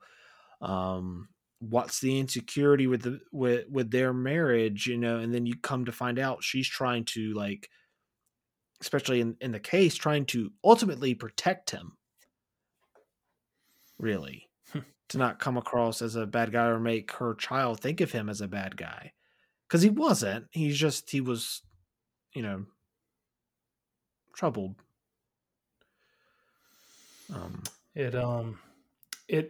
I loved it. I thought the performances top to bottom all. I mean, Sandra Huller, incredible. I thought she was very, very good in it.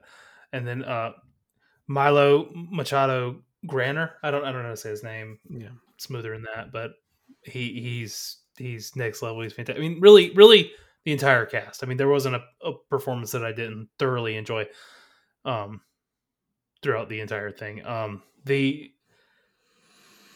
I think it respects its audience as well as any movie I've ever seen. It's smart. it lets you just hang on for the ride and do it. And the courtroom drama stuff, it's so interesting. Maybe it's the foreign aspect of it, and it's a different style of trial than we're necessarily you see a million times. But it was less. I don't want to say dramatic. Less like over the top, dun dun, like kind Yeah, of trial, and it let the subject matter and the dialogue and the performances create the drama, and it yeah. let it like it somehow I couldn't look away from the screen. I was so drawn into it the whole time, and it didn't have to. It's so cool how like so many movies, especially American made movies, they go over the top to captivate the audience from the get go, and like what tricks can we use to get people's attention? What can we do to hold people on? While this just relied on a great script and great subject matter and great performances, and just the material is what like It's an hooked incredible me, and script. I couldn't look away. It won the Golden Globe. Yeah. Yeah, it won the Gold, which I know no one likes the Golden Globes, but like it's an incredible script. The thing is, it's tight. There's no wasted breath or dialogue in it. It like you said, it trusts its audience to be able to dissect the material that they're given, and it is riveting. Yeah. Also, love the use of language. I thought that was the Mhm. coolest, most relevant use. I mean, it's about half French, half English. Maybe not quite half, but it was cool how they like used that in the movie. I just loved it. That just made it feel so authentic and so good. And then you're like you said, you don't know the answer the whole time. I mean, it's um I had a really good time with this, and I really did not know anything going into it. Like you said with Past Lives, I knew it was getting hype. I knew it was well regarded was all I had, and just the poster kind of reminded me of Fargo. A Um, little bit, yeah. um, so yeah, definite must see for me. Definite Same. must see. This is a high must see. I mean, I'm at a 93 out of 100 right now. I mean, it's on my. I mean, we'll see, but very good film. I loved a lot about it, and talking about it right now has kind of got me jazzed up wanting to watch it again. Yeah, Um, I will never listen to PIMP the same way. oh, I know that was such an interesting song to choose too, because what was funny is like at the beginning, you know how you like start a movie a few minutes too soon, and Mhm. you're like, all right, I'm not quite. I need a pause. I'm not quite ready. I'm not. You know what I mean? And like you're still like doing a couple things, and you got to rewind some parts, especially when a lot of it's in another language, because you have to pay close attention. And like that song, the beginning, PIM, the steel drum version of PIMP plays on blast, and I kept having to rewind it. And eventually, the house was just like, "Dude, I mean, how many times are you gonna play that song?" Like, I just kept playing it over and over, and I was like, "Little did you know, we're gonna hear it several more times." So I heard it about 1,000 times. That's But awesome. great film. Great movie. Yeah. And lastly, another banger. I think we're gonna have to end it on the Iron Claw. Yeah, man. I'm excited to hear your thoughts on this. Man, like we talked about it a little earlier, right? Like this is like one of those movies where it was like one of our most anticipated movies of the year. You and I both grew up being uh, wrestling fans. We were big wrestling fans. Um, so I was pumped for this because I love wrestling, and Zac Efron is one of our favorite actors. You know, he's one of those guys that I'm always championing. Like, just like this guy is so good, and you don't even know it. Like, he is so good. I just wish he had a better agent so he could get better work, better movies to be able to show off his talent. Because I think there is so much untapped ground when it comes to him as an actor. Of course, you have Jeremy Allen White coming in here as well. You have the other actor from oh my god, what was he in? He was in last year's Oscar movie as well. I'm forgetting the name of the movie. It's the boat movie where people are vomiting for like 20 Oh, minutes. Triangle of Sadness. Thank you. Yeah, Triangle of Tri- Sadness. tri- He's in that. Yeah, I love Triangle of Sadness. that makes one of us. Sorry. But no, I I I was really pumped for this movie. I thought the trailers looked phenomenal. Obviously, the physical transformation. Zac Efron's always jacked, but he gets like another level of jack. There are shots in this movie, like the opening shot, where you just see him crawl out of bed and just chest squeezed together, and it's like his veins are popping out. And you're like, dude, are you like dieting for like a bodybuilding show right now? What's going on here? Like you look stage ready. But I was pumped for this movie, and I went to go see it like a couple days after Christmas, and dude, I loved it. I loved it so much. Um, this might be my new favorite movie of the year. Um, I love this movie for many reasons, but one of the main reasons is that it explores the beauty of family and sometimes the ugliness of family as well. And to another degree, it also explores, that brotherhood or siblinghood. I feel like even if you're two sisters, you can relate to this, or your brother and a sister, you can relate to this. That bond that you have with your siblings. You know, I, very fortunate. My brother is like my best friend. I love him to death. I love my sisters too. I'm very close with them. Think a lot of them. And we grew up really, really close. And there's always it explores the complexity of siblinghood, and even though their father puts them on the, well, you're my favorite here, you're my favorite now, but that can always change. You never get a sense that they hate each other, right? They love each other and they support each other, but there is that competitiveness between them, and I think all siblings can really relate to that.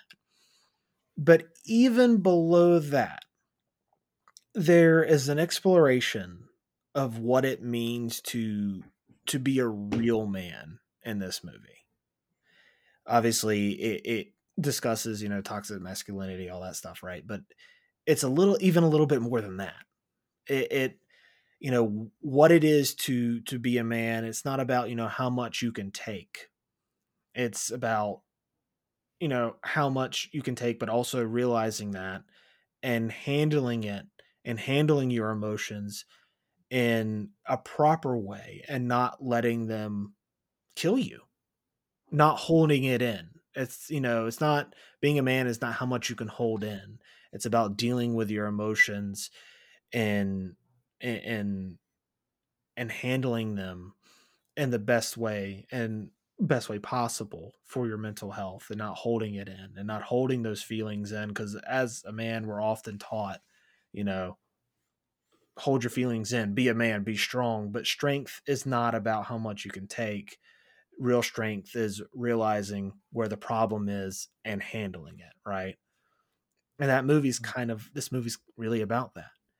Um, and for that reason alone, this movie, man, it hit me. It hit me so hard. It really, really did.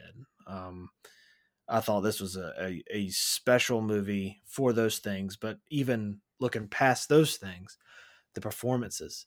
Zac Efron, it is a crying shame. He's getting no love in the uh, awards season. None. But he should be. He gives the best male performance of the year.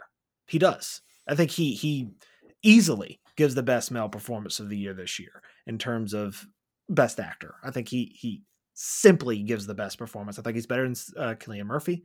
I think he's better than Paul Giamatti. I think he's better than Bradley Cooper. I think he is absolutely flawless in this movie because there's so much complexity in his performance. There's so much that he's having to do in this role. I think the story's beautiful. The use of music is great. That song "Gonna Live That Way Forever," the needle drops is phenomenal. Um, Outside of that, you have Tom Sawyer play, which Mm-hmm. that plays it got me pumped up and ready to go. Jeremy Allen White's amazing in this movie too. Um, Thought he was really good. There's so much to this movie. It is a dark movie. It is depressing. Like it is so sad, but yet there's this a hopefulness to it at the end. It's not so much the family curse as much as it is the generational trauma that the son breaks, right? And it's beautiful in the way that it does it, and how his wife is his strength. Because what if he didn't have her? Like the movie puts a lot on her. Lily James does a phenomenal job in this too, being that person of strength for Zac Efron. Kevin Von Erich, right? It's Kevin Von Erich. I believe it's Oh Kevin. yeah, yeah. It's like Yeah, everyone's Kevin given. plays. Yeah. That he plays. It's phenomenal. I could go on and on and on and on about this movie, man, but I was floored by it emotionally, and I absolutely loved it. I loved it too. I mean, I think you said a lot of it very well. You like you said, we're both wrestling fans growing up. I think you were probably a bigger wrestling fan than I was in terms of this type of wrestling. I mean, I had a good 4 year period, maybe 2001 to 2005 or something in that range that I liked it a lot. Definitely after this time, way after. And I wasn't even familiar with this family at all. I didn't know them. Were you familiar with the family? Yeah. Yeah. I got into wrestling when I was young because I loved movies. I heard The Rock was going to be in The Mummy Returns, so I was like, all right, he's a wrestler, got to get into it. My childhood best friend Andrew Horton got me into it, and I got out of it, and then I got right back into it when probably around 2006, or when I was around 12, and that's when I started to get like really invested in it, and that's when I found out about the Von Erichs and the incredibly unfortunate thing that happened to that family. Things, Yeah. I mean, plural. I wasn't overly familiar with the family, but I was moved the whole movie. I mean, the movie's very emotional. It's heartbreaking. It's tragic. The whole story, and I mean, and they. I hope. I mean, I believe the Von Erichs. I think Kevin is a fan of the movie. Yeah, he I is. He think he seems to thinks be a big fan. it's told well. I mean, it seems like it did it justice. Um, did I hear right? Is there another brother that wasn't? They just didn't. They couldn't get into the movie. Yeah, they there's another brother who I think spiritually they kind of tell the story a little bit, but they don't really. He was the youngest brother. He didn't feel as if he could be able to do, or at least in the documentary that I watched, like it doesn't feel he didn't feel like he could be as good, so he kind of fell into depression, and you know Um, they thought it gosh, was too much. I mean that's gosh, it is too much. It's already too much. I mean, I don't Yeah. mean. I mean, the movie's phenomenal, but that's unbelievable. Yeah, Zac Efron's incredible in it. I love Jeremy Allen White in it. Holt McElhenney's good in it too, and I like him. Not just because his Mhm. name's Holt.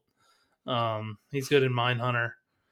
Um, He's so good as a dad because he's not.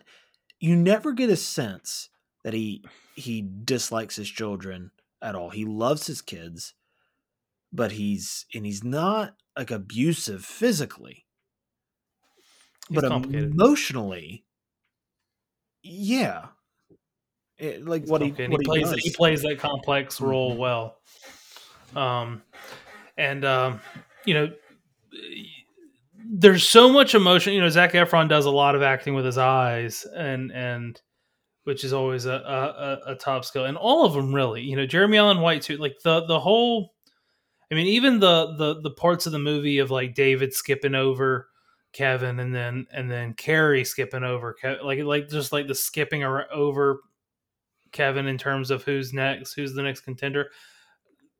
Just the way they handle that's acted so well too. Not even the big thematic tragic scenes that they all show up for on those days too, especially Zac Efron, but the little in between stuff too with the eyes and the I'm hurt but I've got to I've this is my I'm just so conflicted and you can like feel it.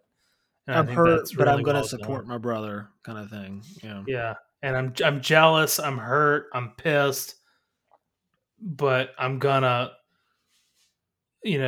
do what my dad says. I'm gonna support my brother, whatever. Like, at least just so much going on at once, and he somehow like is able to grab all of that. The Um, the two just scenes that got me the most in the movie is the when Carrie kills himself. He commits suicide. And he had called Kevin, and Kevin's like, "You just stay there, and then I'll be there. We'll do something together." And then he calls his dad, and his dad's like, "Well, he called you. You handle it." And he's like, "Well, just take care of him for me, until I get there." And you can sense the frustration starting to build, and then when he sees what happened after he hears the gunshot, that frustration boils over, and he says, "You said you were going to protect him," and then like he just takes him down and starts like strangling him, and you just sense that frustration. And then he goes, picks up his brother, and carries him down to like the dinner table, and then it transitions into like what could come across as like cheesy, but even talk about it now, it makes me really emotional. Where he has both his legs now, and he's jumping up, and he goes to meet his brothers. And dude, I was quietly sobbing to myself when he does that, or when it shows that. And then at the end too, when he's sitting crying, and he's watching Kevin is sitting and he's watching his two sons play. God, dude, it got me, man. Like he's like, "It's okay, a man shouldn't cry." And then they're looking at him like, "It's okay, Daddy. You can cry. We cry. We cry all the time." And he's like, I used to be a brother. And we'll be your brothers, Daddy. Like, dude, I was like, I'm even holding back emotions right now. I was sobbing. Because again, it goes back to that, like, what makes you a quote real man is showing emotion, right? It's not holding it in. You don't want to hold that in because it's not good for you. And that this movie that's essentially the message of the movie. I agree with everything you've said. I think the last let's call it the last 20 minutes of the movie or so, everything from Carrie to the brothers to the brothers in the yard, all of it very well done, very emotional, very well performed. Hard to watch the explosion on Kevin on his dad when when I told you what to do or whatever. Yeah. I was like grinding my teeth in the like I was like when he was like jumped on his dad to was he grabbing his neck? Yeah, he Like was strangling him. He like threw him I down. was like squeezing my fist and like clenching my teeth in the theater. Like, yeah. Like I was so mad, and and it just really I don't know. That was the impact, the power it had. I mean, I was like jumping out of my seat, kind of like just pissed off, and then emotional. Gosh, great movie. I mean, definitely. I mean, I without a doubt, it's like a 98 for me. Like this is a 98 for me. This is a must see. The only thing I did not like about this movie was the Ric Flair promo. But once he got in the ring, and then especially after the match, I thought it was terrific. Did you not think it was? It's It hard. looked like him, or to sound like him. It's hard to capture Ric Flair like that. That is really, really hard to do. I mean, you can't do it. There's only one. And I just don't think the performance was that good, which is weird because the other wrestler that's in it, oh my god, man, I'm blanking on his name. The Sheik? Harley Race. Oh. Harley Race. Thought the guy who did him was really good, but that's my only downside of this movie. I got it as a must see. I mean, right now I have it a 90. I want to see it again. I want to see it again. I mean, yeah, I want to show this movie to Carly. Immediately leaving the movie, was like that's my favorite movie I've seen in a month or so. I mean, it was really, really liked it. Like, I mean, and it was definitely. I mean, immediately I knew it was one of the best movies of the year. It's gonna be in my top 5 for sure. For sure. Speaking of, what are we doing next week? Next week, speaking of top 5, I know most people have already given their top 10 movies of the year, of this previous year, 2023. But we kind of give ourselves some time to catch up on some of these movies because we don't live. I know. What do they do? Like we also have other things going on. How do these people watch all these movies? I mean, first of all, everyone's waiting for like recency bias for the Oscars. So anything good, we're not going to release until December 1st. And then we're going to release 45 Oscar contenders in December. It's hard to watch them all. It's hard. I mean, I can't. And they're also playing in 4 theaters in the country. Yeah. So now I'm going to have to go all pirate in LA, they're all in New York. Yeah. So like we haven't even seen 2 of the biggest Oscar contenders, which is Poor Things, and what's the other one? Jeffrey Wright. American Fiction. Still haven't seen those. So we can't see them. No, because they're not playing anywhere fucking close to us. It's annoying. I mean, let me buy them. I mean, I'm. It's just not. It just sucks that like it's not. It's nowhere. I mean, and there's some other stuff that I haven't seen, but I mean, you know, I at least want to knock out like the ones that I'm guessing could make their way into my top 10. Yeah, we will be making our top 10 next week. We'll be doing our top 10. I'm excited. I'm pumped. I am too. I have like, excuse me. I have my top 7 are pretty much locked, but there will be some there. I can see where there will be some moving around. I just like doing top 10 lists because at the end of the year, because they're fun to look at as time capsules because they're going to change. They're going to change minus like a couple. Yeah, that makes sense. Yeah, I mean, I went through. I mean, luckily I'm keeping up with all of mine on Letterboxd, where I'll put their rating and stuff. So I was able to just kind of copy them down and put them in order, and then I just recheck them. Like, does that make sense? Because I rate a movie in March. I rated a 94. Maybe I'm excited, and then I come back in December and I rate something else a 91, and I'm like, oh, that's way better than that. I got to rethink that. So I mean, it makes you revisit it and think it, but it doesn't matter. It's all for fun. But I love a good list. It is a good time capsule. It's a great point.